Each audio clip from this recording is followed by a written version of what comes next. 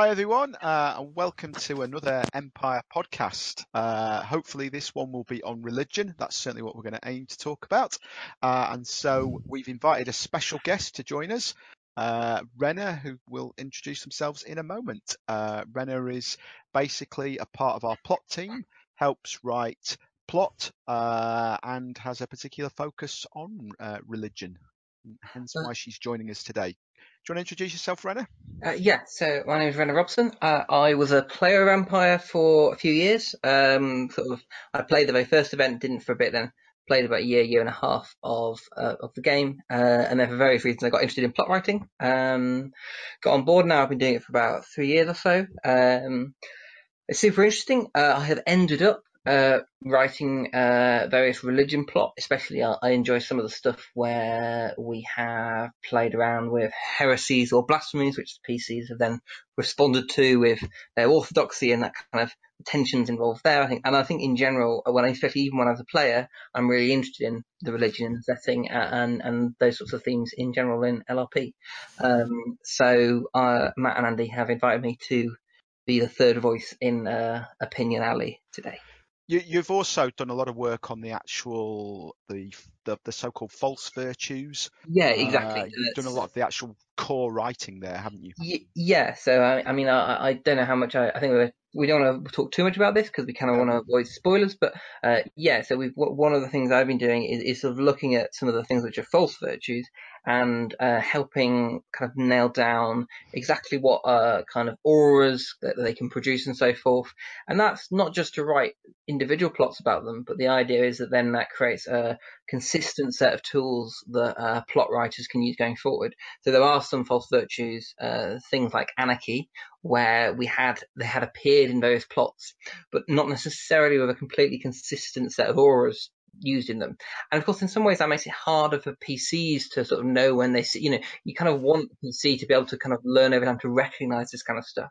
And for all sorts of reasons, it's hard to write an entire set of auras for the true virtues and then also some other ones. So some of these haven't had time to get pinned down, and that's kind of some of the development work I've been doing. And that's a really interesting process because it involves a lot of going back and forth about specific wording, and it's outside the scope of today to talk about how you write we do seem to have got ahead of ourselves a little bit in that we're talking about heresy instead of the thing I've been itching to do, which is challenge Matt to name all 7 virtues without checking the wiki. Okay, yeah. That's harsh.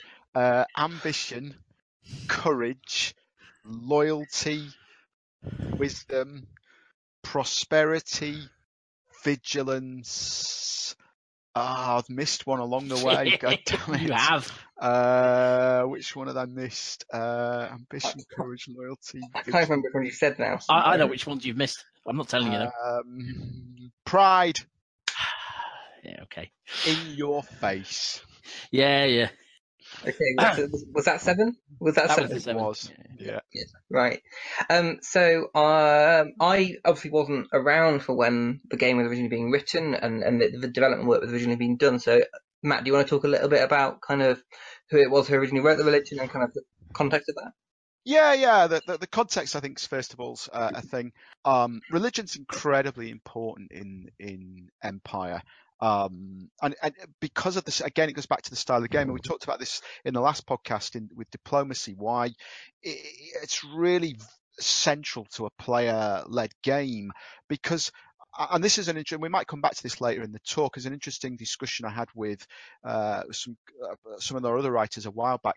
What's really important in Empire is the decisions you make in the game.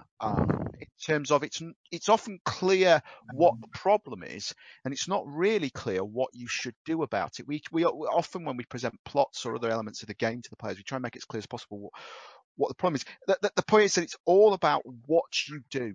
What choices do you make? And in a game that's about players and is about the choices that you make, then situations where you could do A or B and that is finely balanced are really important. And that can be finely balanced economically. Maybe something is more in the interest of one nation or another.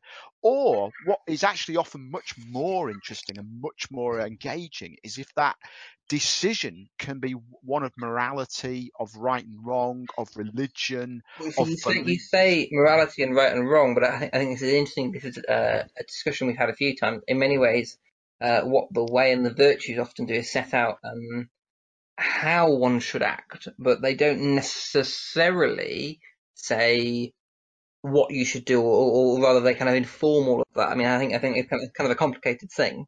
Sure. There is no virtue that says murder is right or murder is wrong. And you see this, and I don't want to get too much into detail of this because I know this is an active IC debate. Several of the virtues say that murder is right or wrong in specific circumstances. Yeah, absolutely. Sure. So.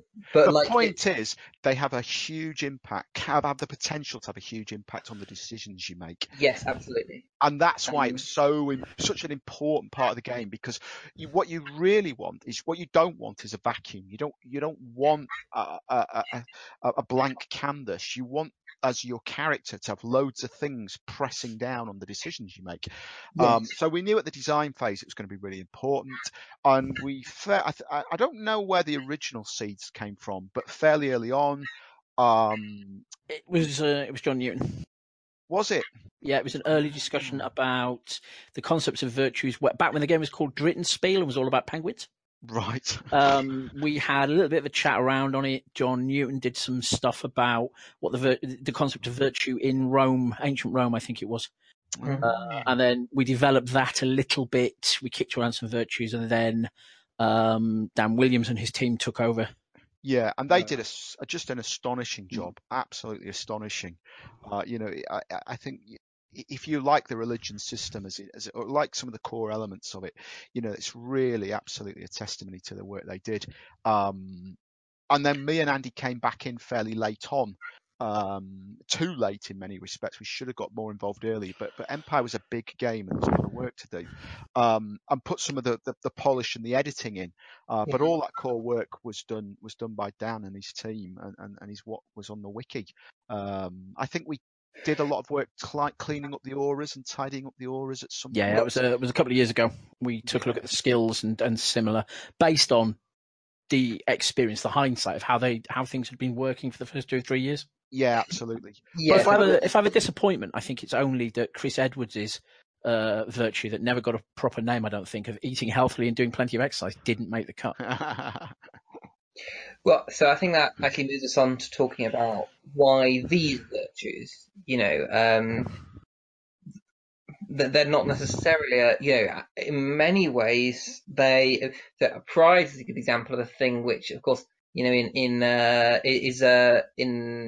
what do you call it? In other morality systems in the real world is considered a sin, but pride is explicitly the virtue in Empire. So I think it's worth talking about why these 7 virtues were chosen. It's worth noting that, if I'm remembering correctly, I think I am, pride and ambition were the 2 virtues that we were absolutely confident from the very beginning were going to be in. The first virtues we came up with, pride because of the idea that it is often presented as being a bad thing in the crowd, and ambition because I had a major bee in my bonnet about the Harry Potter universe's treatment of House Slytherin. Other people had other reasons, but those were the main reasons that those two were the first 2 that we nailed down. I think, if I remember rightly, I think one of Dan Williams' original, as he was kind of developing it and looking at what was in and what was out, was that he was thinking about trying to find the patterns of behavior that will give you a good time in an LRP event. A lot of that really underpins the religious system. Generally speaking, if you play to the virtues, or pick a virtue or 1 or 2 virtues and play to them strongly, the game, and it's neither perfect because no game design is perfect, but the intention of it is you'll have a better game as a result. So something like ambition, well, it's just obvious. If you come to Empire and go, well, I'm going to do stuff, I'm going to achieve this, and I'm going to set out and I'm going to do that, and I'm going to get myself elected senator, or I'm going to cause this, you'll just have a better game than if you sit in your camp and wait for something to happen to you. it's quite interesting to think about. I'm just looking at some now on the wiki, and loyalty is a nice example of one which is less obviously like that. In ambition, okay, sure, it's a political game, and succeeding is good, but kind of loyalty is not about a generic loyalty. It's about kind of knowing what you're loyal to, but then, and it's all about like building people up and working with them, and that is so much about. I know a lot of people talk about how to design LARP groups. And some people have that kind of knives out policy where you can within the group you sort of agree that you won't necessarily have direct conflict. And I think in many ways that plays into a game which rewards loyalty as a virtue, because it sort of says, I mean, some people absolutely enjoy a kind of knives in thing where you're gonna kind of argue with your friends, and that's okay too. But I think it's Empire is a game where actually having a really strong group of people who've also got your back really, I think, makes you have a better game overall. And I think it's really nice the religion sort of endorses that. So this is a really great thing to be doing. I mean, the thing I would say though that loyalty is really interesting there. So let's pick up, why does loyalty give you a better game? You've said, well, it can help you build a stronger group, which can give you a better game. But actually, just the act of being loyal will give you a better game. If you see people around you and you think, right, I'm loyal to that person, or I'm loyal to this concept, I will support this person, I'll support that concept, you'll have a better game because the action of being loyal is enjoyable. It will give you something to do. Yeah, It'll give you motivation. It'll give you a force to get behind and be part of. It'll make you part of something. So many people make the classic mistake when coming to a Fest LARP game of building a lone character with no loyalties to anything except themselves, and then wonder why no one wants to talk to them. right. It's the Aragorn in the pub problem. Yes.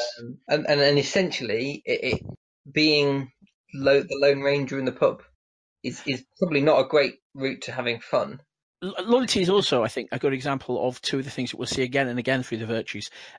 It encourages you to stick to your guns, which can be quite challenging in a live role-playing environment. And also, it encourages you to be a dick. Yes. It encourages you to say, the most important thing in my life is the Way or the Empire or Wintermark or Bob. And consequently, I'm going to do whatever is necessary to protect and help that thing I am dedicated to prosper, and that can be a challenge. Quite a lot of the virtues work that way. Pride is very similar. Pride gives you, pride does two things. One is it encourages you to stick to the brief, because we know that is more enjoyable. Not just for you, incidentally, but for everybody else. The more players buy into the brief, the more they bring the setting alive for everybody. So it actually improves the game for everyone. But pride is really saying, look, stick to your guns and embody the tenets of your nation, and with the absolute certainty that at some point that's going to bring you into conflict with what everybody else wants, and that I think one nice thing actually I like about, I'm just looking at the tenets of pride, is what one of the tenets is: the virtuous inspire others to greatness, they do not demean them. And what actually I really like about that is that in many ways, although the virtues encourage conflict, I think they do a good job of encouraging generous conflict. And by that I sort of mean the idea that pride is saying actually succeeding by demeaning others is not a prideful action. And there's a long discussion that I don't think we will have about that sort of stuff in LLP. But I think it's nice because in a game which has political conflict as its kind of core thing running all the way through, things which provoke conflict but in a way that is generous and hopefully in an OC way kind, I think makes everyone have a better time. I mean, certainly that's how I feel. I would agree with that, and I think. I mean, I will say, it's no one should ever feel like the complete onus to I know some people worry too much about the whole discussion we could have about emotional labor and all of this kind of stuff. But go on. Sorry. I think you can see there some of the iteration from the previous game that we've been heavily involved running, Maelstrom. And Maelstrom absolutely did include religions and included strong themes of get ahead in this game by just messing up everybody else's lives and making their lives terrible. The serpent was essentially the deity of lying to everybody and being for good reasons, and but it was essentially about treating everyone else in life as nothing more than a tool to achieve your goals. And I think our ambition says much more than that.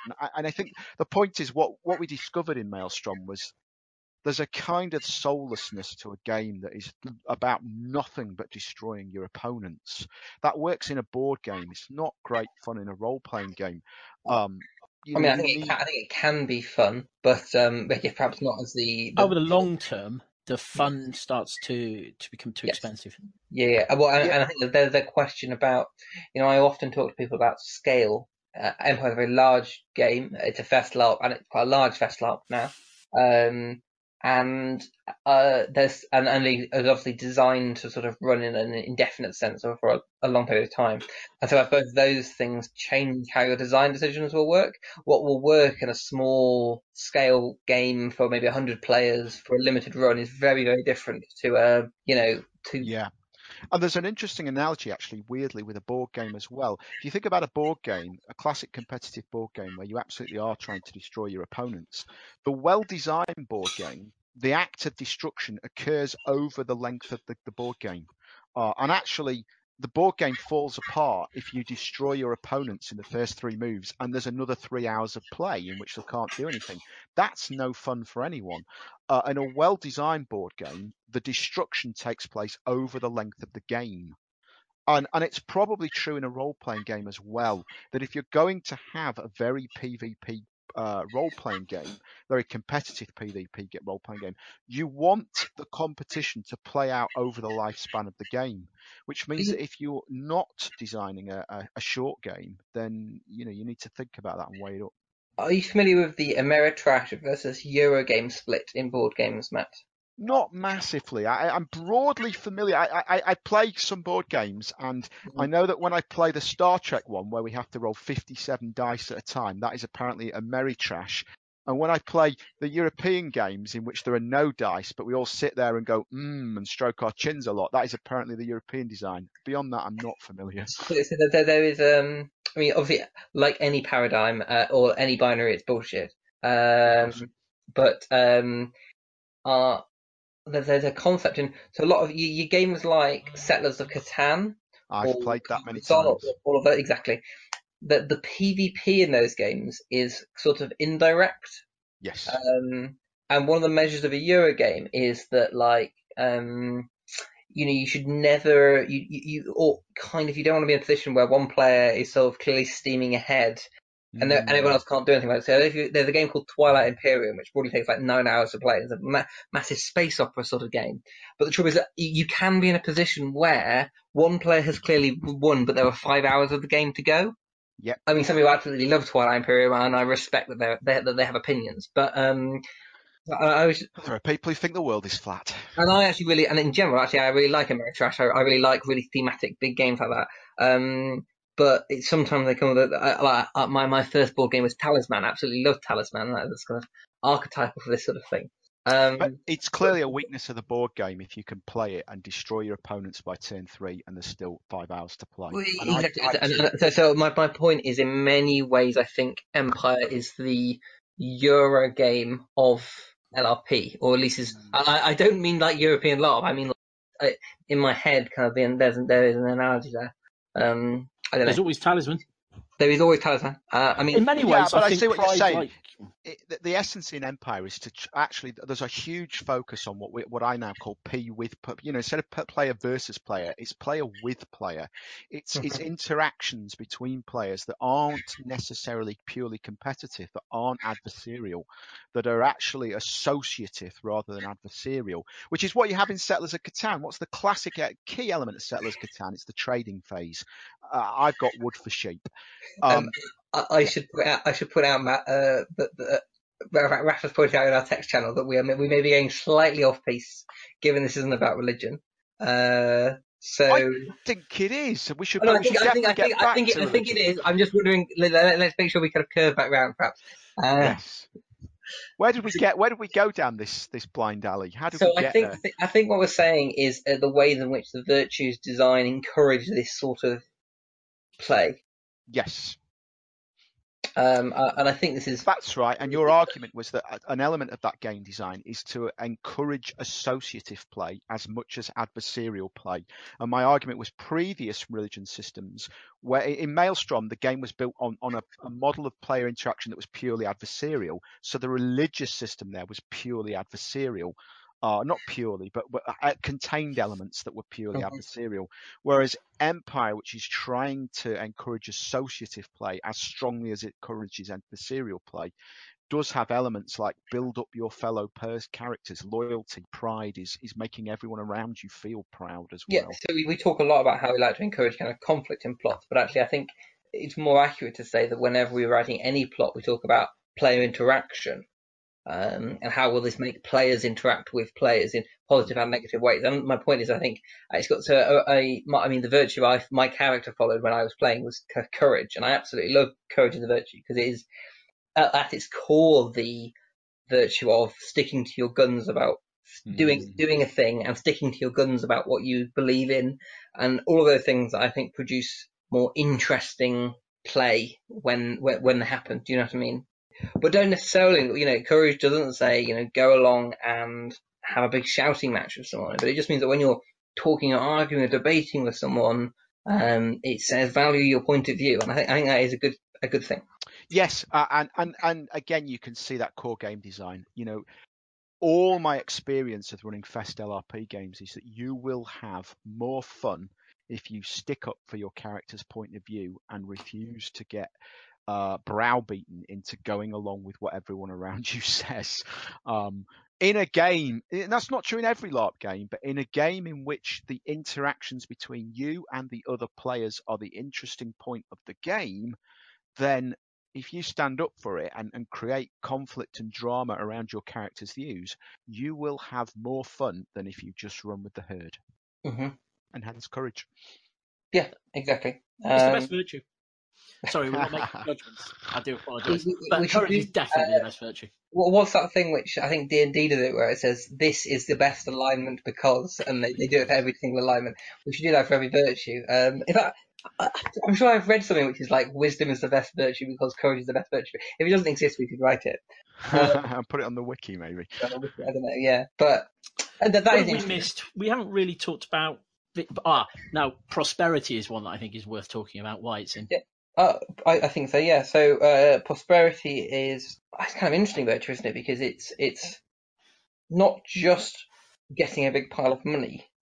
It's more complex than that. The initial design basis, not the whole thing, but the sort of the elevator pitch for it was to encourage players not to stick stuff up their asses. Right. Stockpiling is counter to fun. It's more fun. So if we look at the core design problem that this is trying to discourage, it's grenade syndrome. It's I've got a big spangly thing, and it's the same problem that magic items expiring after 1 year is also meant to solve, right? Because it's basically saying don't put all your stuff in a big pile and save it. Unless, you could be saving for something, but saving 10,000 thrones for a rainy day rather than going out and investing it, because in a very real sense, what you're doing is taking those props and effectively taking them out of the game. And you whenever you did the economy podcast a year or so ago, or maybe a little more, you talked about the flow of the money fizz reps in the game. And one way in which money effectively leaves the game is if people don't do anything with it. Do you know what I mean? Yes, in practical terms, yes. But it has a flip side. Oh, sorry, go on, man. Yeah, just that prosperity, I think, achieves lots of other things as well. At its simplest level, it's designed to give a measure of defence to very rich people. We knew the game would feature very rich people. We had no idea who they would be, but we knew that the economic system we were building was going to allow for very rich people. And we wanted them to be well defended within the virtue morality system of the world. What I find quite interesting is that essentially, like, it's clear that people who hoard money are not good, but it also says actually there's no virtue in asceticism. The way is not a religion that says give away all your worldly possessions and live as a hermit. No. It says it. And obviously a lot of, probably we don't want specific examples, but there are lots of real world religions which say you can keep some of your wealth, but also make sure you kind of give some of it away or invest it in whatever. Those are real things. So it's sort of sad actually. If you see someone who's done well for themselves and is now then has bought themselves fancy clothes or going out and out night on the town of it or something, that's not a bad thing. And I think it's interesting because sometimes I think we carry that with us, and the game is just deliberately trying to distinguish that and saying, "Oh, this is." There's a subtext, I think, to many of the virtues, and prosperity is an interesting example of it, which is about empowering players to say no to other players. Yeah, that's fine. Do you want to talk about that? One of the elements in prosperity, I think, that is key is that we wanted to have something in the game that empowered players to say, no, I will not give you my healing for free. I will not cast this ritual for free. I won't give you the things that I have because you want them or because you are convinced that there is a greater good to be served. I expect to be paid for the things that I have got. They belong to me, they're mine. And prosperity, I think, is the virtue that most obviously underlines that idea of I do not have to be mutual to be on message for the religion of the empire. Yes, I mean, and you also see this in a way that there is a philosophy within the setting, which is mutualism and the greater good, which is the one that the Commonwealth has, which is not the way. And I don't know if the decision to make that a deliberate part of the setting, but not the empire, was designed to highlight the way in which. There's a thing about the Commonwealth, which is that the Commonwealth is made up of NPCs. Yes. So we don't have to worry about whether they're having fun or not. Exactly. And mutualism is good, and it is something that we have players in the system who are striving for, but it can also be less fun if your first reaction is to simply give all your money to the group's war chest. Sure. I mean, I know groups who do, but there's various stuff about that. What you should do, what you do with your income and your money and so forth. I mean, I find it interesting the way in which, let's talking about the wider setting for a moment. Say, take in Dawn, for instance, where because of the very unique way in which money and wealth exists within the nobility structure, you kind of have this thing where the prosperous noble makes stuff, but isn't the person who then goes and invests it and makes their money work, but then is also the one, but then gets the war because you have a seneschal to do that and all this kind of stuff. So yes. It's interesting thinking about the way in which actually each of the different nations interact with because which I think we should probably try to talk about the way in which the religion exists, not just as an abstract thing in the setting, but how it exists embedded in each of the nations, because I think that they all respond to it in different ways and different virtues. I don't think different virtues are more important, but I mean, to a degree, the League has loyalty shot through. The obvious example recently is we did development on the three traditions of Wintermark. Yes, exactly. And we very explicitly call out that each tradition has certain virtues that resonate more strongly with its themes and concepts. Right, exactly. I seem to recall when we did the early design stage that every nation had a realm allocated to it and a virtue allocated to it. And not in a kind of this belongs to this, but just in a kind of it was just a tag. Varushka and Highguard were both winter nations, for example, whereas the Marches and the League, I think, were autumn nations. I can't remember the virtues off the top of my head. Some of them are obvious. The League feels like autumn loyalty to me, if you see what I mean. That's quite interesting. Dawn and Wintermark are summer. I can't remember who was spring. It was Navarre and Brass Coast. No, Brass Coast was night. Yeah. Anyway, you play this game too long. It doesn't. It's easy to. One of the risks of any of those things, and one of the reasons they're not on the wiki now is because they're not really important. And then they're good rules for the writing. It informed our writing as we were pulling the threads together for nations, really. And it was actually more useful the other way around. I know we've gone off on a tangent now, but it was more useful the other way around. It helps us to define some of the themes of realms a little bit by looking at them in terms of the nations rather than in I think the two processes came at the same time, basically. There's a feedback loop there, but it happened with the virtues as well, as I recall, to some extent. It might be interesting to talk about wisdom, because I think wisdom is an oft misunderstood virtue. Wisdom is not about being sensible. In that sort of, we might colloquially talk about an unwise action to me, that wasn't well thought through or not sensible. But actually, wisdom is not really talking about that. It's talking about a different. It's intimately related to kind of knowledge and understanding of the world, but it's not quite in the way that. Yes, and I know that's a thing that people often talk in play about. I don't know if you want to talk any more about that. Well, yeah, I mean, certainly in terms of core behaviours, I can think of 2 or 3 things that for me are crucial in wisdom. One is that idea that the knowledge you have is limited, and again, our experience of LARP games is that sometimes players get the most insane batshit ideas in their head, and interestingly, and just as they're playing the game, just like in real life, when people get batshit ideas in their head, they can be really difficult to move. Um, because players know there is an objective truth in a role playing game, often they imagine, often on the scantiest of evidence, that they've somehow acquired it, and it could be really random. It's not a criticism. It's just that sometimes they'll have absolutely the right answer and be totally like, oh, we've no idea whether this is right or not. And other times they'll have utterly made some random shit up and be absolutely convinced that they have compelling evidence for it. So and that can be a real problem, because either you change your world to suit what the players have just made up, which is not the kind of game I like running, or you're running with a consistent setting, at which point the setting continues to throw up evidence that disproves the thing that the player believes, and the player can actually get out of character frustrated because they can't make sense of what's happening, because they have a compelling knowledge of what is the truth and the world is not fitting with it. Yes. And so wisdom says, question the things you know. Uh, Don't just go off the... True, but it also has a flip side to that, which I think is about empowering, again, which is, it says, act, basically. Act on what you know. Don't wait. try and get perfect knowledge. It was quite a contentious virtue initially, as I remember. It was one of the ones that nearly didn't make the cut. But I really like it for its... it covers something that I encountered in the Gumshoe role-playing game, which is any number of things could be happening, but only one thing is happening. If you're spending a lot of time speculating about what's going on, you haven't got enough information. Go and get some more to try and get you off your bottom to go out there into the world and do things. So wisdom is a successful protagonist in occult investigation games. Yes, no, exactly.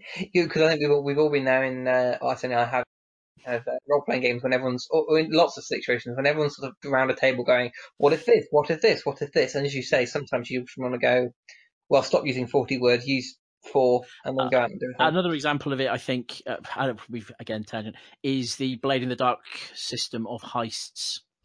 You are better off having a discussion about what you think is going on and then going out there and doing things rather than trying to plan for every eventuality. Well, doesn't Blade in the Dark have a kind of a cunning way of doing it? Because, of course, I mean, like, planning heists in conventional role-playing games is normally like you spend 3 sessions planning the heist, and then Shadowrun. Right. Well, I never played that, but yes, I'm a bit too young or old. No, young. But yeah, I mean, I really like wisdom, and I have friends who are really very keen on it. But that call to action is vital. Exactly. Well, I mean, and actually, the call to action is vital, I think, to all the virtues. What about vigilance? Because that's the really interesting one. I think vigilance is very interesting. Yeah. I think in many ways it's very different to some of the others. Partly because more than any of the virtues, it tells you to think about what the NPCs are doing, and the NPCs are often spectacularly irrelevant in 95% of Empire. I mean, except that the Grendel are raiding the south coast and the Druge are attacking. But what they're doing, other than the fact they're attacking, is often spectacularly irrelevant. So I'm looking at it now, and the immediate call to action I see, so it has seek out your poison in your neighbour's field, lest your own crops be blighted. So it's permission to be nosy as well. To find out, to poke your nose into other people's business. So there's that thing where, and you see this actually in the design of like the right of witness thing in the synod, and we might come on and talk a bit more about kind of the synod as a thing, because I think it is very important. But like actually, if someone's doing something and you're not sure about it, and you're like, "Oh, that's are those people they're secretly bad uns?" Then vigilance is the virtue that says, well, why didn't you find out? Because if it's going wrong over there, it might go wrong over here first. Do you know what I mean? What's really nice about it, though, is it's not just the virtue of finding out what's going on over there. It's the virtue of deciding what's going on over there and then attacking them first. Yeah, exactly. And that is really cool, in my opinion. That for me is the point where I come in with my NPC element. You're absolutely right. The PC element is really important. It's all about poking your nose into other people's business and making sure that it is not a threat to you and yours. But there's also an element of there are clearly these NPC threats all around you. You should go and destroy them. Vigilance says very clearly that you should burn the Druze to the ground, that you should sink every Grendel boat, because these people are a threat to your way of life. They are a threat to you and your people. They are a threat to everything. So take them out before they take. It's certainly interesting in the case of the Druze, where they are. I often think of them as being the biggest threat in that regard, because to a degree, I always feel like the other organisations can be reasoned with, but it's explicit in the Druze brief that basically any deal you make with them is always time limited by when they stab you in the back sort of thing, not an if they're going to stab you in the back. And I think that is, and of course, vigilance plays kind of fascinatingly into that, and also from there's always a kind of a in setting out of setting discussion. You understand why vigilance becomes important, because of course, there are the Faradan are an example of the people in the setting who clearly understand some of the virtues are virtues, although they don't agree with all of them are virtues, and they also think some of the false virtues are real virtues. But in the Empire's context, with enemies on all sides, it's really clear why vigilance becomes really relevant to them, if that makes sense. Yeah. It's nice because, in a way, particularly the bit about poking your nose into other people's business, is it while it tells you to deal with the Druze and the other external threats, it also reminds you that there are internal threats like your other player characters, but also it puts forward the idea that the military council's war against the barbarians is important, but so is the Synod's war against wrong-thinking people. Yeah, is this a good time to talk a little bit? I'm not quite sure we've covered all the virtues, but we've sort of come round to the point where I can say vigilance, like ambition, which is where we started, is a good virtue for causing you to proactively go out and do things. Mm-hmm. And then we can leave that having done all 7 virtues. Hey, have we done all 7? I've been ticking them off as I've gone through. Okay, good. So I think this is a good point to talk about the Synod, because this is the really interesting thing for me. The thing that made me really kind of keen on the religion is that you're baking the religion into the political power of the setting. So the Synod is less powerful in many ways than the Senate, but that's an argument. But the Synod has, we also, especially since the kind of the mandates and all of that has developed and the statements of principle, the Synod is the only body that really effectively and consistently can speak to the Vox Populi, not the Vox Populi, speak to the populace. It's the only. I think I would take out your caveats. It's the only imperial body that speaks to the. Now, there's no doubt that you could pass something in the Senate, and we might run a piece of plot where people are outraged. Well, and we say, and this is true, that the conclave, if something gets passed in the conclave, it will be relevant to magicians in the Empire. But of course, that's a subset. Yes, exactly. If you want to move the people of the Empire, the Synod is where you go. Well, the only comparable power is the throne's ability to make an address, which will definitely be listened to, but is also quite limited. Partly, I think that was something that arose. That wasn't something we were very clear on initially. I don't believe it was something that came out over the first couple of years as we started to look at how the Synod worked. Yes, but it is, I think, the outgrowth of our basic idea when we were right back at the beginning when we were building this, that we wanted secular power for our religion rather than divine magic. Yes, that's the key. That is absolutely the key here. That Empire is not trying to replicate the real world, but it is drawing off real world models, not in which priests have power, temporal power, political power. And your power as a priest temporally is completely unrelated to your ability to produce auras. You can be a priest with every single priest skill. You can own lots of magic items that let you do really powerful auras, but none of that gives you the only link between the two is the fact that more votes in the Synod give you more Liao. That's the only real link between political priestly power and spiritual priestly power, although of course in actual fact they're linked because of the role playing you do. If you go out and minister to people, then they will like you more, and that gives you political power. But in terms of it's not that you could imagine. I don't know if this is a real thing in any love ever, but only someone who is a level 9 priest gets to be the Pope, but it's only if you've brought priest up to level 9 do you get to be Pope, or whatever, and that also lets you do the really cool Pope miracles. We do have a handful of priests who don't have any priest skills at all. Yes, absolutely, and yes, I mean there are archetypes in nations which are clearly religious, and those archetypes do not require you to have a congregation, nor actually any priest skills. But I would argue some of them you are still being a priest in the social sense if you are doing them. Do you know what I mean? The way doesn't need you to use any auras or any priest skills or be part of the synod to No, be. absolutely not. And I think the question of who is a priest is a kind of complicated one, and it's often kind of quite nation dependent. But certainly, and it's sort of interesting again. I think the league, the priest archetype there, the primary one is the bishop, of course, which is intimately tied into the political stuff. So a priest in the league is mostly, but not necessarily, someone who goes out and engages the political game. But that's just not the case at all in some of the other nations where the political axis is in a very different place. It's interesting because I guess in a world in which you have, first of all, there's no gods in Empire, or sorry, there's no gods in the imperial religion. I think it's probably not the biggest spoiler in the world to suggest that the Ascidian gods probably aren't real. But regardless of whether they are or are not, there's no gods in the Empire world. So your ability to produce auras is well understood by players to have no relationship to how virtuous you actually are, and it certainly does not reflect how much approval you have by the God of Wisdom. There's no sense at all where it represents a divine mandate. Whereas in the real world, if I could walk round and heal the sick and make the lame stand up, I might legitimately say, look, I have a divine mandate. You should listen to me and do what I say because I've got cleric magic.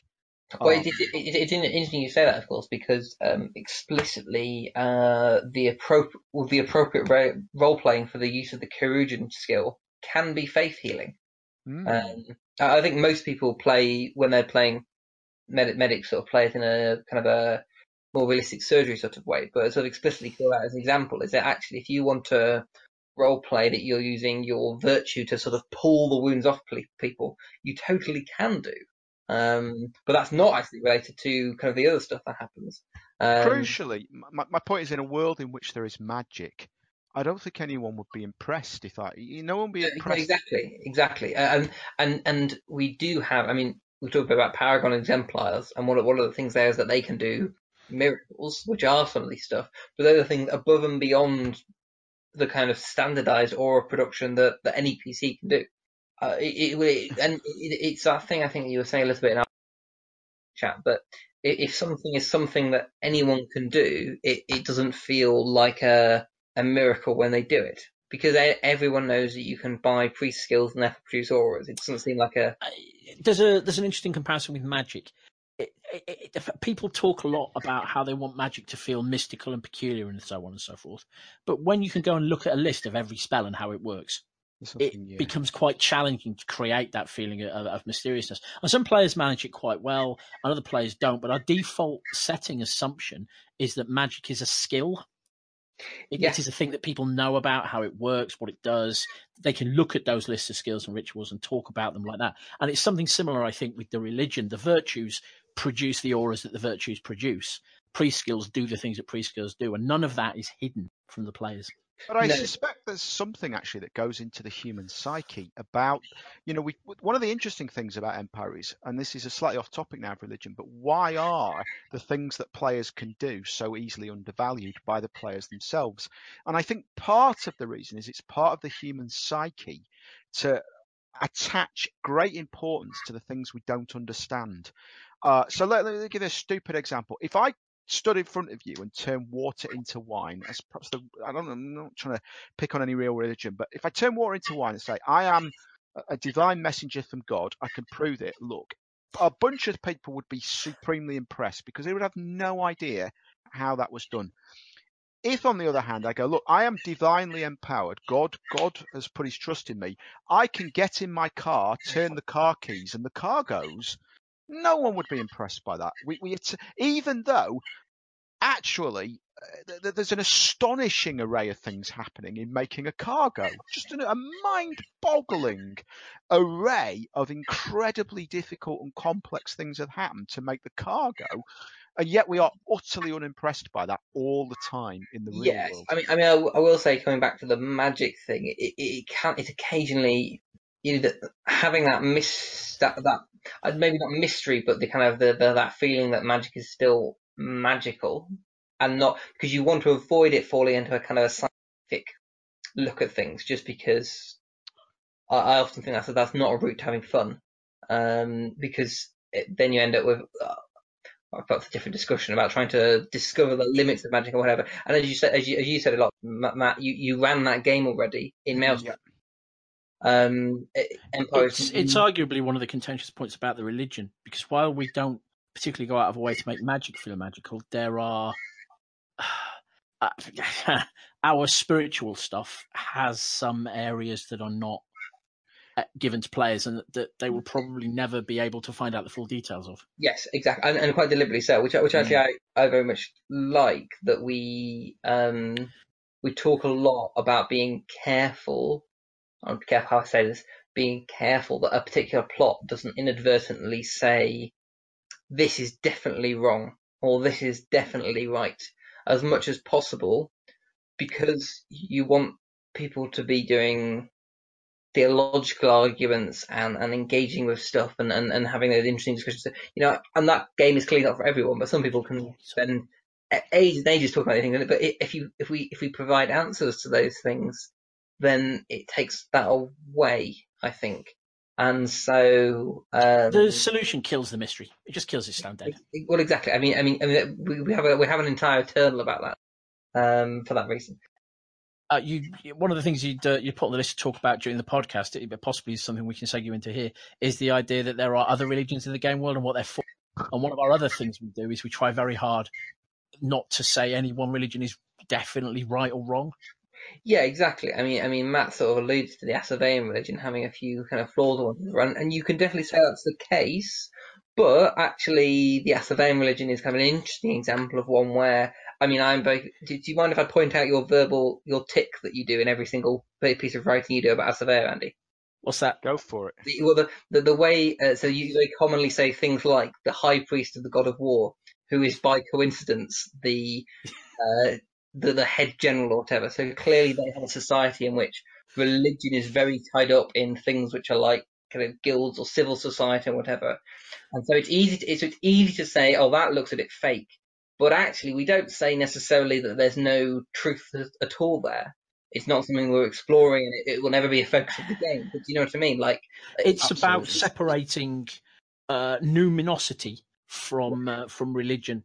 Yeah, exactly. The Asavean religion is not very numinous at all, really. No, the way, at its very core, doesn't actually require the auras. Well, indeed, and that's the Lucidian heresy, isn't it? I think there's a really interesting point here. I want to talk about the Asaveans because, my goodness, I love the Asaveans and I love their religion. But we're not going to talk about the Asavean religion. But it comes back to that issue you've just hit about numinous. Most of the Empire's religion is not numinous.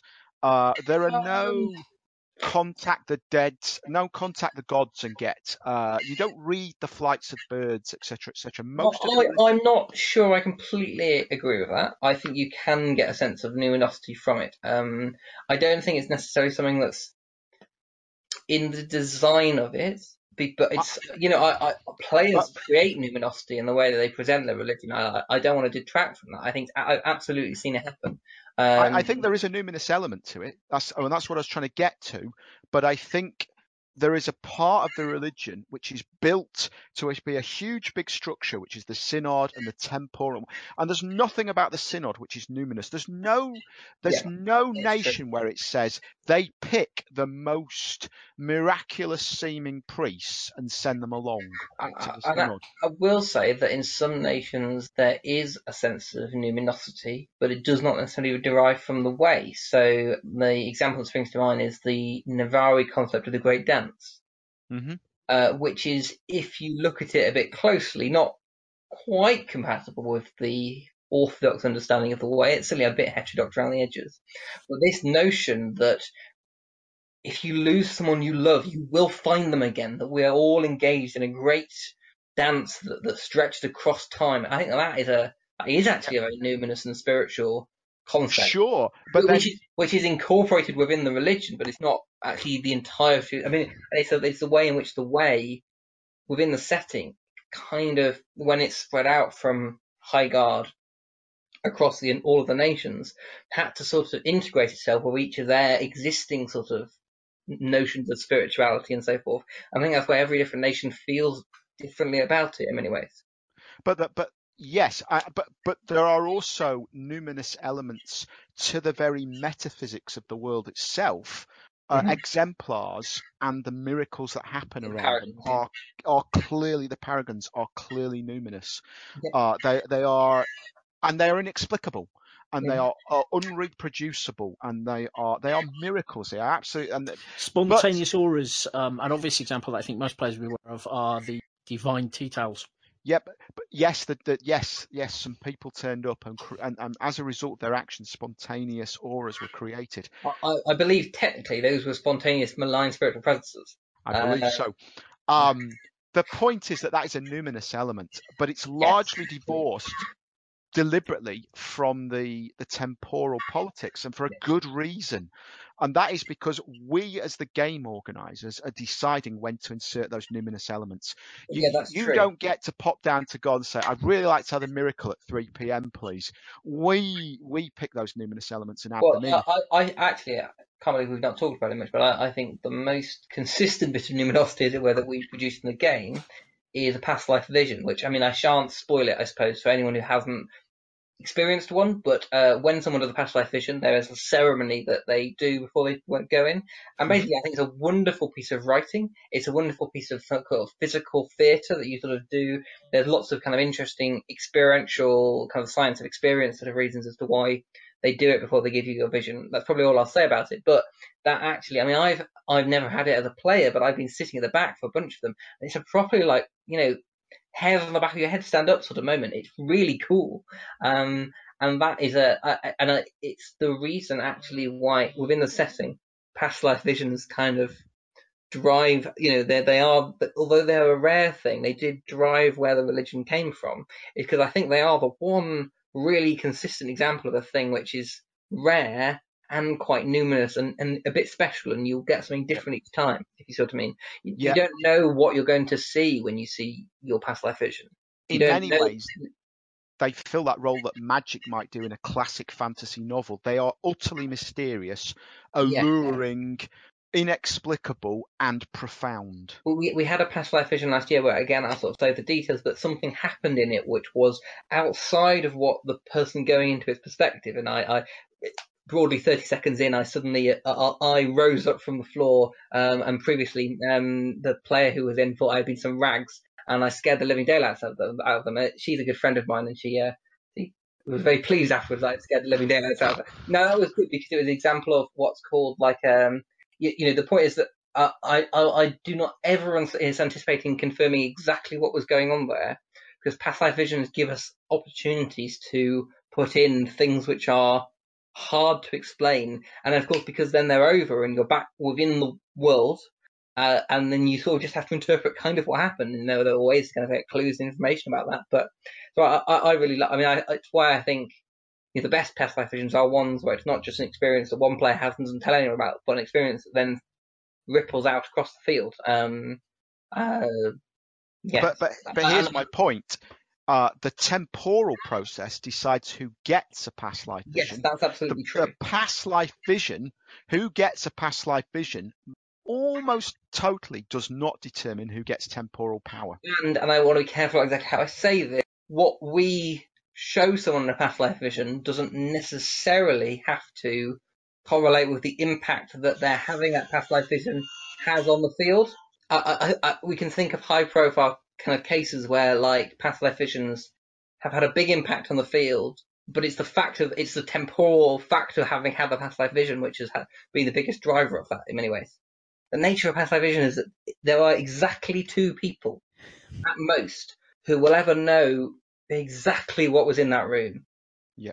And I mean, we have a player and now a title that she holds, and a few people around her who have done a really good job of interviewing people after their past life visions and recording those visions. So they're much more well known than they might be, but there's nothing to stop people lying, and that's, I think, vitally important. It doesn't even need to be lying. I mean, It doesn't having read a number of those, it is sometimes interesting to see what players have told the writer of those collections, whether they've misremembered or misinterpreted, or whether we've presented things in another way. There's a fascinating thing about what people take out from it. I mean, I don't think it's a particular secret that sometimes we'll look at a past life vision from the past and go, we're not really sure what the players got from that, so we sometimes go and look at that account, because although that's not the only source, and sometimes I do a bit of kind of listening out for other channels, it's quite a good rule of thumb to say that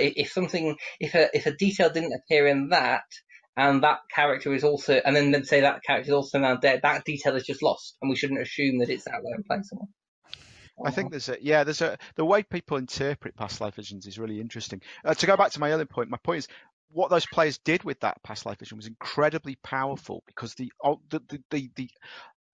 incredibly positive for the game, because the consequence was that players pushed back against the idea that the numinous element granted you temporal influence, and that pushback established something really important for our game. But in terms of interpreting them, they're really interesting. I think if you've never had one, the analogy I would use is, imagine we're going to pick a Shakespeare play that you've never seen and know nothing about. But you're not going to watch the whole Shakespeare play. We're going to pick one scene. And not only that, you're not going to be in the audience sat watching it. We're going to make you be one of the random characters in that scene. But we're not going to give you the script. Not going to give you the script, and we're not going to tell you which character it is.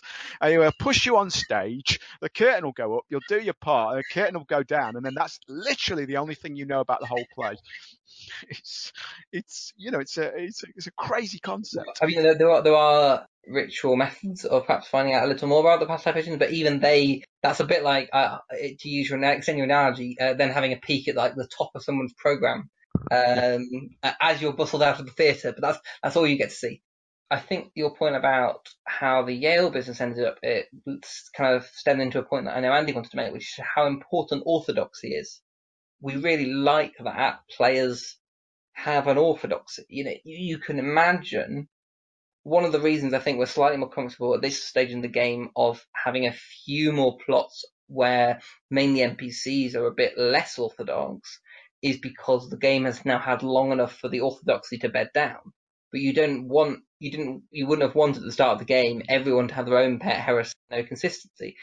I think broadly there is an orthodoxy about what the way is, how to interpret it, that exists within play, and that's really good, because it means that when you get a few players who want to, we provide a list of heresies on the wiki. If you get someone who wants to push that, that means that people can go, that's not right, and push back against it, and that hopefully gives fun to both those people.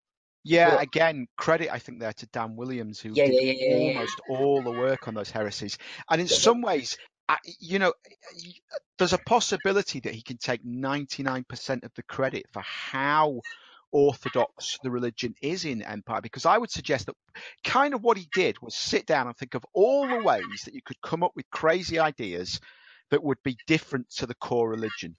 Take the core religion and then sort of mentally work your way through different things that you could say. And then he wrote all of them up and said, these are heresies. And everyone's like, yeah, those are heresies. We know they're heresies. So I don't know. I don't really know Dan that well. So personal background and academic background is, but certainly I have, for different reasons, been reading recently about some of the names and just the concepts of some of the heresies in the Catholic Church in particular, and sort of the different ways, and specifically about the Trinity. And there's some amazing names for stuff that are often named after some early church figure who was like, well, what, and interpreting the doctrine of the Trinity, which I shan't directly opine on because it's not my religion, but that clearly has that is a really theologically complex thing which is central to a lot of people's faith. And there are definitely ways of interpreting it which kind of clearly in the early Catholic Church perhaps got some purchase and then were rejected and so forth. And there's these lovely lists about basically or you might think that the Trinity means this, but that's not right, and so forth. And it sort of feels like the list of heresies in Empire is attempting to do the similar sort of thing.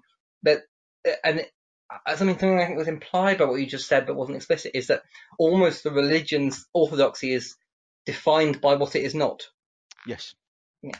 Yes, but also there's just power in labeling things. If you just say heretics are bad and people burn them, but we've given no examples of heresy, then I think everyone would have understood heresy was bad, but nobody would have gone around attaching that label to wrong think. No, indeed. But actually, it doesn't matter whether you get all of the, players could come up with brand new ideas, but there'll always be something on the list of heresies that it looks a bit like. Well, in fairness, I have heard heresies in play which look nothing like any of those, so that's not quite Fair enough. But the other key element that you're missing that also helps us, by the way, is the doctrine, which Dan also wrote. Yes. The fact that is a very clear way of telling you something is heretical or blasphemous. If it's not on the list of heresies and blasphemies, but it contradicts one of the now 9 things that we hold as true, then it's definitely heresy and or blasphemy. Yes, which gets us onto the debate about what heresy is and what blasphemy is. But that's gosh, I always get those wrong. Also, I think though, even if you come up with some, and you're right, undoubtedly players can come up with things that are nothing like the heresies in play. But the moment you're going through the tick list of known heresies and comparing this thing you're hearing to the tick list of known heresies, you're effectively going through a falsification process.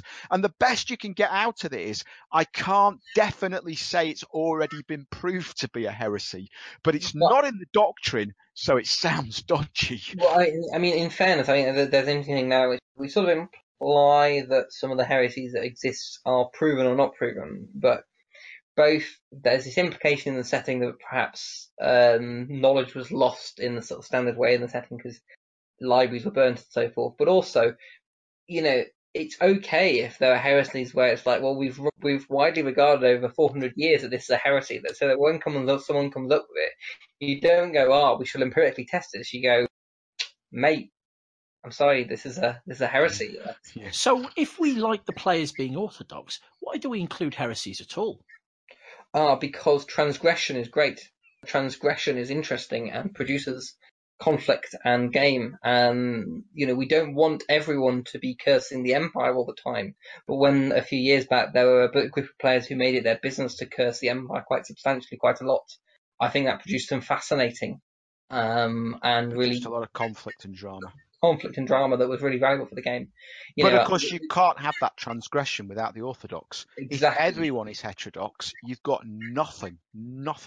Right. Yes, exactly. And I mean, it's interesting because, as we sort of alluded to before, I think many of the nations of the Empire, especially some of them, have heterodoxy kind of at their core, but it's at sort of acceptable levels. But if it ever erupted out, or a good example of this is if the Marchers, a traditional belief in the Marchers is that if you the unvirtuous people might reincarnate as animals, vermin specifically. Now that is not what the way says. It's definitely not what common understanding says. But no one really seems willing to. That's kind of okay. But I absolutely guarantee you that if a bunch of marchers marched down to the synod and tried to get bad people become rats, pastors' doctrine, everyone would suddenly go, that's definitely heresy. So it's about the sort of live and let live element to some of it, but then clearly it can then stray into it's a spectrum. And yes. I feel like you feel confident that, and I can think of I shan't go to mention specifics, but I can think of sort of recent examples where you have people sort of bumping around at 5%, 10% heretical, and someone sort of goes up to 15%, and then so that's above tolerance levels, and somehow everyone is now like, whoa, run there, sunshine. It's a little bit too far. I suppose the other thing is you can't quite get over the pop cultural leviathan that is Warhammer 40k. By which I mean, heresy as a sort of metic thing you shout at people is a thing in that. But I think Heresy and Empire does a good job of mostly not being that, and actually having some, because as you say, there are things to discuss. Yeah, it's never really clear what heresy is in Warhammer 40k. Well, that's I play a priest in a 40k LARP, and let me tell you, it's deeply unclear. Okay, there you go. Uh, Yeah. it's a very different setting, isn't it? I get the impression that heresy is very much in the eye of the beholder in Well, 40k. yes, exactly. And that works because in that game you play inquisitors and you know We that didn't you're play going to first, meet people who are definitely heretics and definitely worship warp demons. right, And exactly. those things are clearly bad. There are people. Some of my best friends are acceptable levels of heretic in that, but some people are definitely not, and that's sort of fine. But you're right; it becomes kind of a hammer to beat people with. Whereas, but because I think Empire does a good job. I say mostly of avoiding. The difference, though, that the key difference is that you don't have to struggle to convince people heresy is bad when everybody knows deep down that Nurgle and Khorne are real. But Right, it's a well, much harder pitch to convince people that heresy is bad when peace is real. Oh, we can't have the threat of peace. That's right. a heretical Right, concept. we can't have, justice and freedom and peace. Yeah, Kind it's of. harder. Those sound like quite heretical words, frankly. Are you not I, talking about vengeance and anarchy? I Well, think it's harder to convince people that peace is bad than it is to convince them that corn is bad. yes, I think it's probably true. But this is one of the really nice things. I have heard players give really interesting theological justifications as to why kind of the false virtues are bad. And stuff. The point is that people put some effort into doing that convincing, but they have to do the work. Do you know Yeah, what I mean? they do, but the setting has set out to give them a supportive landscape in which to do Absolutely, that exactly. work. And it endorses that work and it says this is what you should be doing and it is what we should be doing. Yes, it is. You could imagine a scenario where the argument is profoundly lost and someone decides that hatred really actually does have to be a virtue. But I think things would have to go very, very wrong for that to happen. Do you know what I mean? Like Yeah, and I feel if you imagine you've got a group of players who decide that what they want is one of the false virtues to become a real virtue, and let's say they pick hatred because they want to make their job hard. I feel really confident that if they manage that, somehow they have convinced a lot of players genuinely of a thing that there is real resistance to. Whereas if the orthodoxy was a lot looser, I think it would be a lot easier to do that. yeah. And I think it would It be would be much easier to do it if the other players didn't care.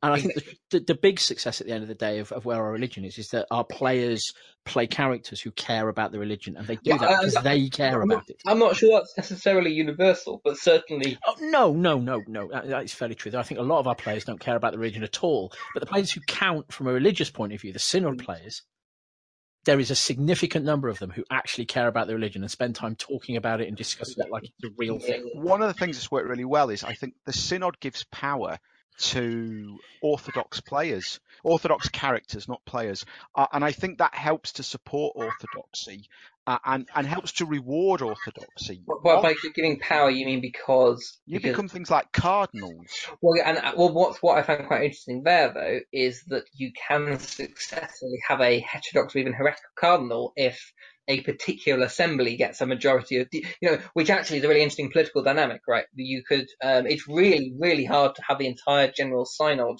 become heretical, but like absolutely you could imagine a scenario where a particular assembly, because of the way the synod is constructed, becomes That is possible, but I um, think endemically, well, systematically, it encourages orthodoxy by giving yeah. power to the orthodox.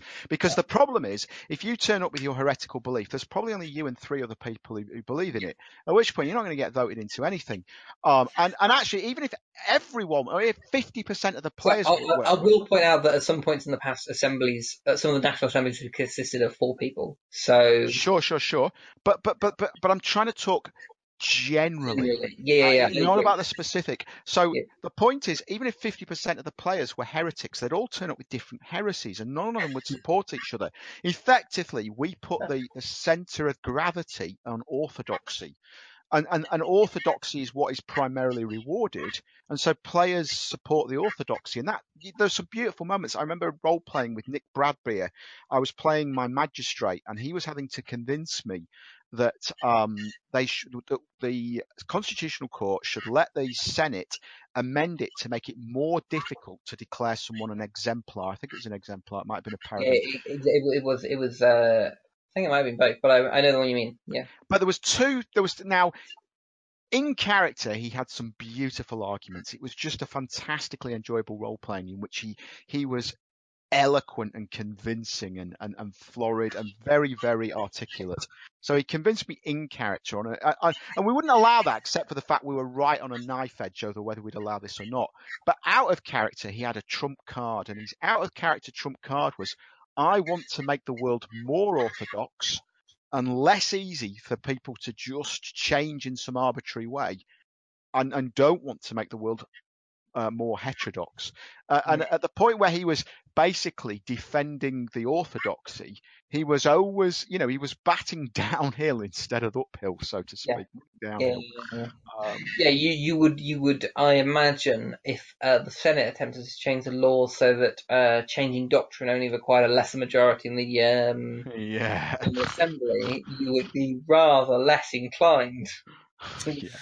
Constitutional Court says no. And you've touched, by mentioning the Senate, you've opened up an opportunity for me to talk about one of the terrible, terrible downsides to our religion. It causes trouble for other players. It does. I think most of the Senate would quite wish the Synod didn't exist.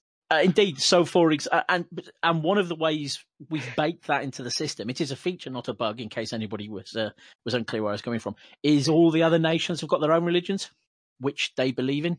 Yes, exactly. Or in some cases, the same religion. Yes, which they also believe in. Unfortunately. Shall we talk a little bit about the other nations? We don't necessarily need to go into specifics, but talking about the fact that all these other NPCs care about their religion just as much as the Synod cares about its religion. When we talk about nations, we're not supposed to talk about the foreigners. I mean, the Jotun have a religion. Sorry, I meant foreign nations. One of the things I think is nice about...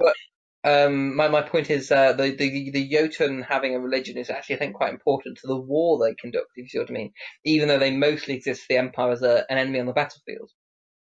The point I was going to make is actually one of the things that's interesting about Empire. I don't think there's any society in Empire that doesn't have a religion, which I would argue is pretty realistic if you look at the real world. Yeah. But also they're all different. And they all agree with the metaphysical facts available to them, which I think is nice. You can't prove the Asathian gods aren't true. You can't prove that the Jotun ideas about who does and who does not get across the Great Abyss. I have to say, I find the Iron Confederacy's six gods. Okay. Some of the religions are not as convincing as others. Again, though, you're focusing on the divine magic element of it, and not the religion. The Iron Confederacy religion actually works quite well for the Iron Confederacy. It does for them. Yeah. But so absolutely, their religions are absolutely central. And particularly, the more religious you are, the more central it is to your philosophy and your way of life. Does Yarm doesn't have its own? Yarm doesn't have a Yarm and the Sarvan Dav is an odd one. Yarm basically believes that religion is a personal matter, and consequently, as long as religion stays out of politics, you can believe what you like. Right, yes. So it doesn't have its own religion, rather it is a massive melting pot of what anybody who wants to believe can believe. And the Dells, as you say, the monsters. Yes. I was very focused on the continent they're on, but you're right. The overseas continents are different. It's only really Yarm. Sarkafan has its own religion. It's just another one of the nations that is somewhat more open-minded about religion, because it's not a core theme for that nation. Yeah, exactly. I actually quite enjoyed parts of the Sumar conflict, because it's a really interesting example of how having the same religion does not mean you will get on with people. You might argue, and I do constantly, that is a core element of the virtues, is that as soon as you have a religion that tells you things like what you are loyal to is important, or you should be proud of your stuff, and you give that to people who aren't your friends, they are less likely to be your friends, not more likely. Yes, the virtue. I mean, we talk a lot about how Liao is a bit of a petrol-based accelerant to fires. Yes, I think that's definitely. It plays to the out character mechanic that you respond to a role playing effect appropriate to your role playing. Yes. So making somebody more proud You can't. Yeah. You can't One of control how. my favourite orc nation, by miles, is the Grendel. And the point where I fell in love with them was the bit where I wrote their religion system and their version of the 7 virtues. We should be careful what we say about that, because I'm not sure how much of that is public. But yeah. So it is true that. But it's central to them and who they are. Yes, exactly. But the way they feel about religion is very different. I think that's quite interesting too. Yes. So it's interesting because then you've got the fool who I don't want to say too much about the fool. We talk about it in our Wind of Fortune flavor text. That's the furthest we've actually got to talk about the fool religion. But as Matt said, everybody's got one, and the fool do have what amounts to a religion. Yes, indeed. But so do the Druge. But again, we haven't really been public about that one. Exactly. Yeah, I couldn't remember what it was. And it's that thing, because as in the real world, religion is so often a sticking point. Do you know what I mean? It's hard to if people have deeply held sincere beliefs, and you have a different set of deeply held sincere beliefs, they're probably not going to saying to them your deeply held sincere beliefs are wrong is really often going to fly. Yes. But I still think the nice thing about Empire is that you're never going to. Well, you're just not. You're never going to be in a situation where it's just simply a game fact, and an easily establishable, reproducible game fact. There's an obvious example I quite like, which is that the Way and the Axos religion both use the same set of facts. Yeah. They don't disagree on any of the actual facts of what people believe to be the case about souls and virtues and things. They simply fundamentally disagree on everything that means. Yeah. And I think that's one of our more successful foreign religions. Yeah, because they just think the labyrinth is just a bad thing, and you just flip some of the ideas on their heads. But it's hard to disprove that what they are saying is the case. Because all their observable facts are the same. Because all their observable facts are the same. I absolutely love the Axis religion. It's lovely. I mean, it's just great to write for and things, and it's a really interesting mindset as well. I think one of the things that has been interesting over the 5 or 6 years we've been running is learning to run and write plot in a way that absolutely does not produce new observable facts that establish things that should be within the realm of belief and faith, and take them out of that realm and put them in the realm of science and knowledge. Some of the things that have come out about orcs recently, I'm thinking of things like the new Druge potions, for example, have hinted that there is more going on with the orcs. But sure. I think it's all right to do it to a degree. I just think it's worth saying it's something which we're really, really cautious about doing, because every time you make a decision to introduce anything which might be a new fact, that is something you can't undo. And so I guess, and it's more in the nature of adding additional flavour or context. We haven't actually introduced new facts. We've said since the very beginning that orcs are their ancestors. When you say undo, I mean, let's be clear. At the end of the day, this is a creative effort. So there is an element at which we could just have Superman be alive again. There is always the option for retconning, but there's something much more fundamental than that. When you move things out of the realm of the mysterious and the faith-based, and you make them less numinous, you make them less a matter of consciousness and of experience and of belief and of faith, and you move them into the realm of 2 + 2 = 4. It's very hard to get that mysteriousness back. So I think it's interesting how, because there's this concept of in the Empire that the Empire does do things like the past. They can debate past life visions are examples of experiences which happen, but then people can do theology about. But the point is actually, like, it will always produce, I think, more debates than it answers questions, if you see what I mean. I hope so, certainly. Well, I hope we've produced more debates than we've settled. I think that's probably a good place to bring it to a close there. I think that is kind of the epitaph of religion in some ways. The thing I'd like on its tombstone is it produced more debates than it settled. Yes, that's very good. I think we've yeah, maybe in a year or two's time we'll have more to say about religion, but I think we've said everything. So thank you everyone for listening. I hope you've enjoyed this podcast. Feel free to post up when we stick up the link on Facebook some ideas for what we might do next, because we've done really well on getting these out, and so we'll try and. It's only taken us 3 yees, hasn't it? Shush. We're very productive at the moment. So thank you everyone for listening, and we'll hopefully see you soon. Lovely to talk to you all. See ya. Bye. One voice, one peace.